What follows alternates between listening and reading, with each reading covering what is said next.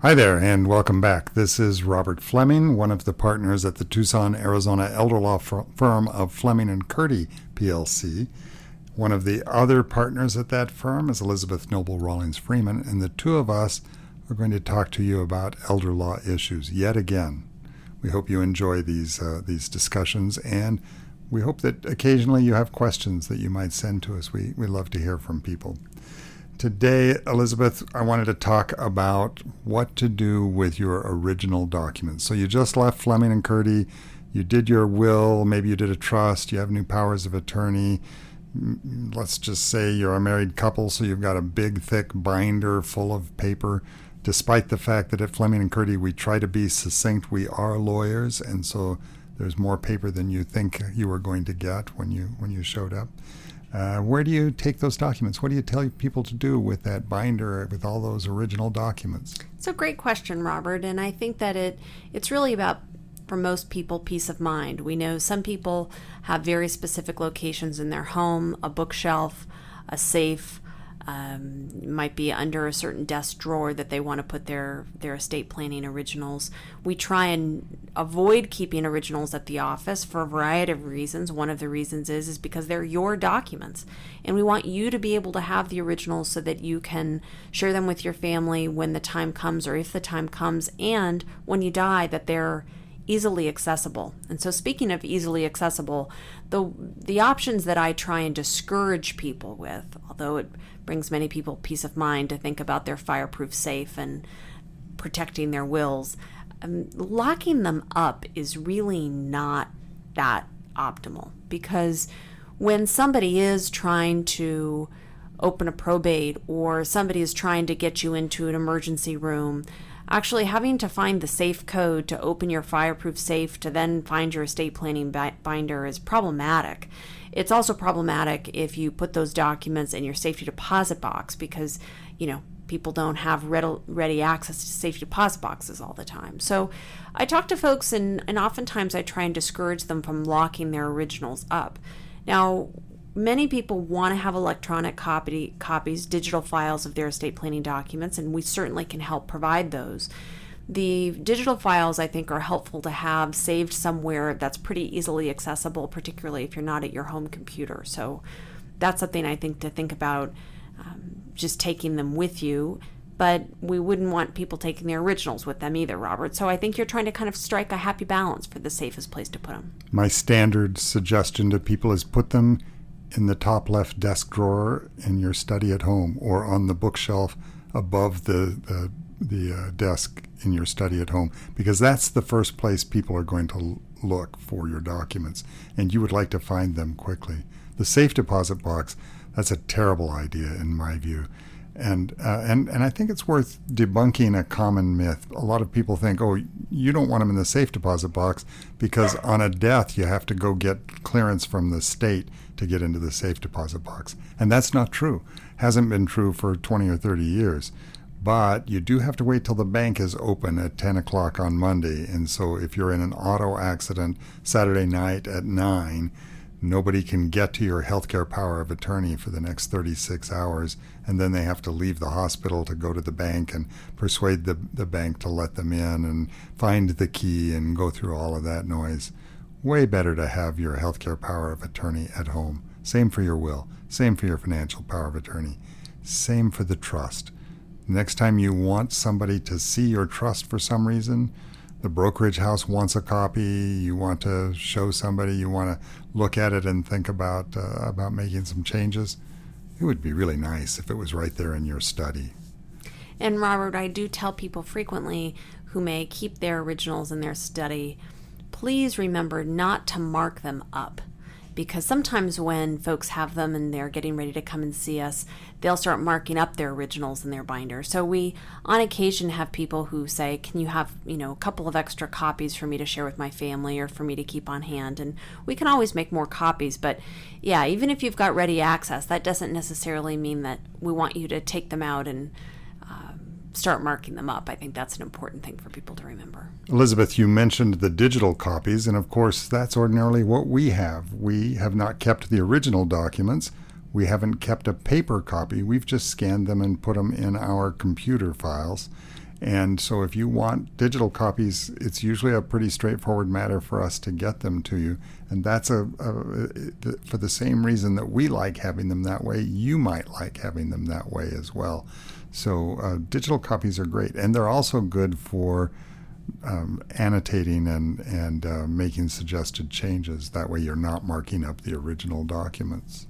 So I think, Robert, when we talk about original documents, sometimes people ask me whether or not they should be keeping copies of their tax returns and their recent bank statements and everything together with their estate plans. And what I tell people is you want to have the important stuff close together, but I don't necessarily recommend that people keep, 20 years of tax returns right alongside their estate planning binder. I mean, you want to be able to find your estate planning documents, those originals, very quickly. You want them to stand out against other documents you may have saved. So sometimes people will do kind of an annual review. They might have a year-end bank statement. They might have their last year or two of tax returns.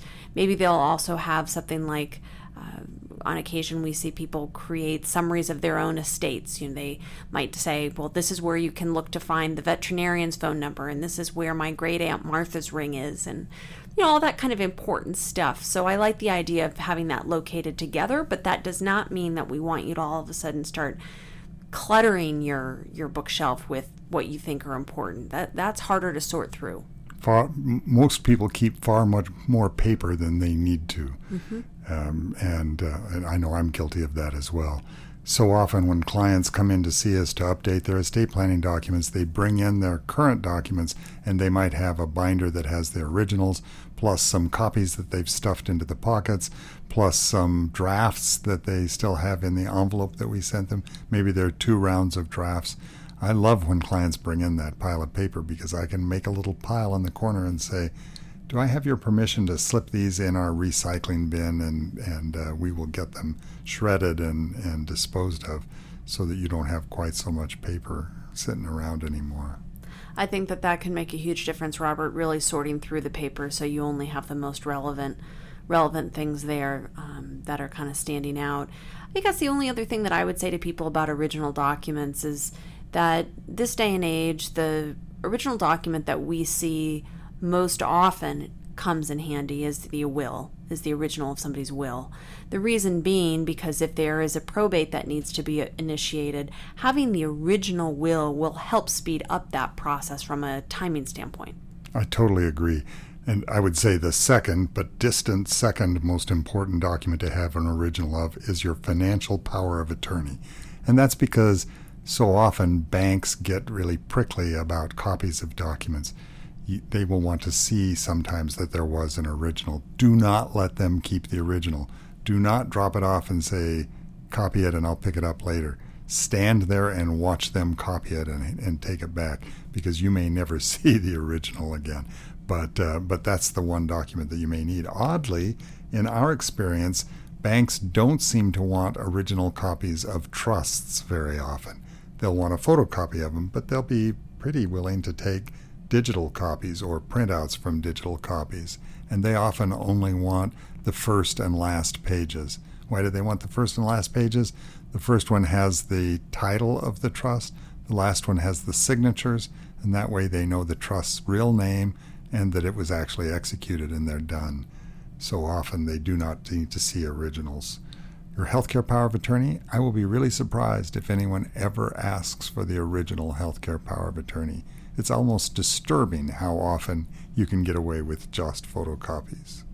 And so I think for anybody listening today, if you're madly looking for your originals and pulling out all of your hair and stress that you might have misplaced them, it's okay.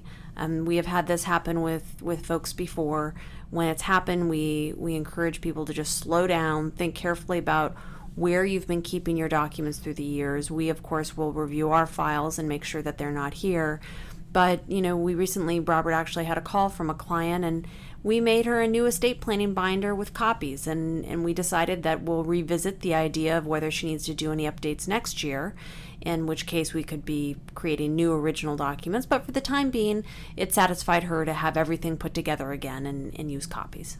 So what's the end result of this discussion? What do you do with the original binder with your estate planning documents. Take it home, put it in a safe but obvious place. Oh, wait, one more thing. Tell the people who are named in the document where to find it. That doesn't mean you have to give them a copy. Doesn't mean you have to pull it down and show it to them. But if your daughter is the first healthcare agent and the successor trustee, tell her, if you ever need this, sweetie, it's on the bookshelf above the desk in my study or wherever you keep it.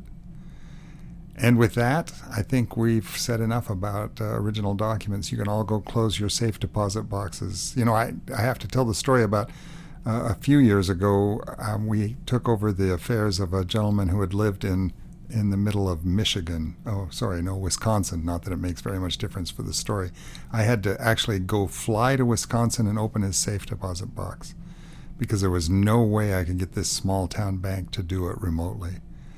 And you know what we found? An old broken pocket watch, an expired, decades expired life insurance policy, and a couple of scribbled notes to himself. Close your safe deposit box, people. Your heirs will be happy that you did. You've been listening to Robert Fleming and Elizabeth Noble Rawlings Freeman. We are two of the partners at the Tucson, Arizona elder law firm of Fleming and Curdy, PLC, and we hope you'll join us again for our next episode of Elder Law Issues. Thanks.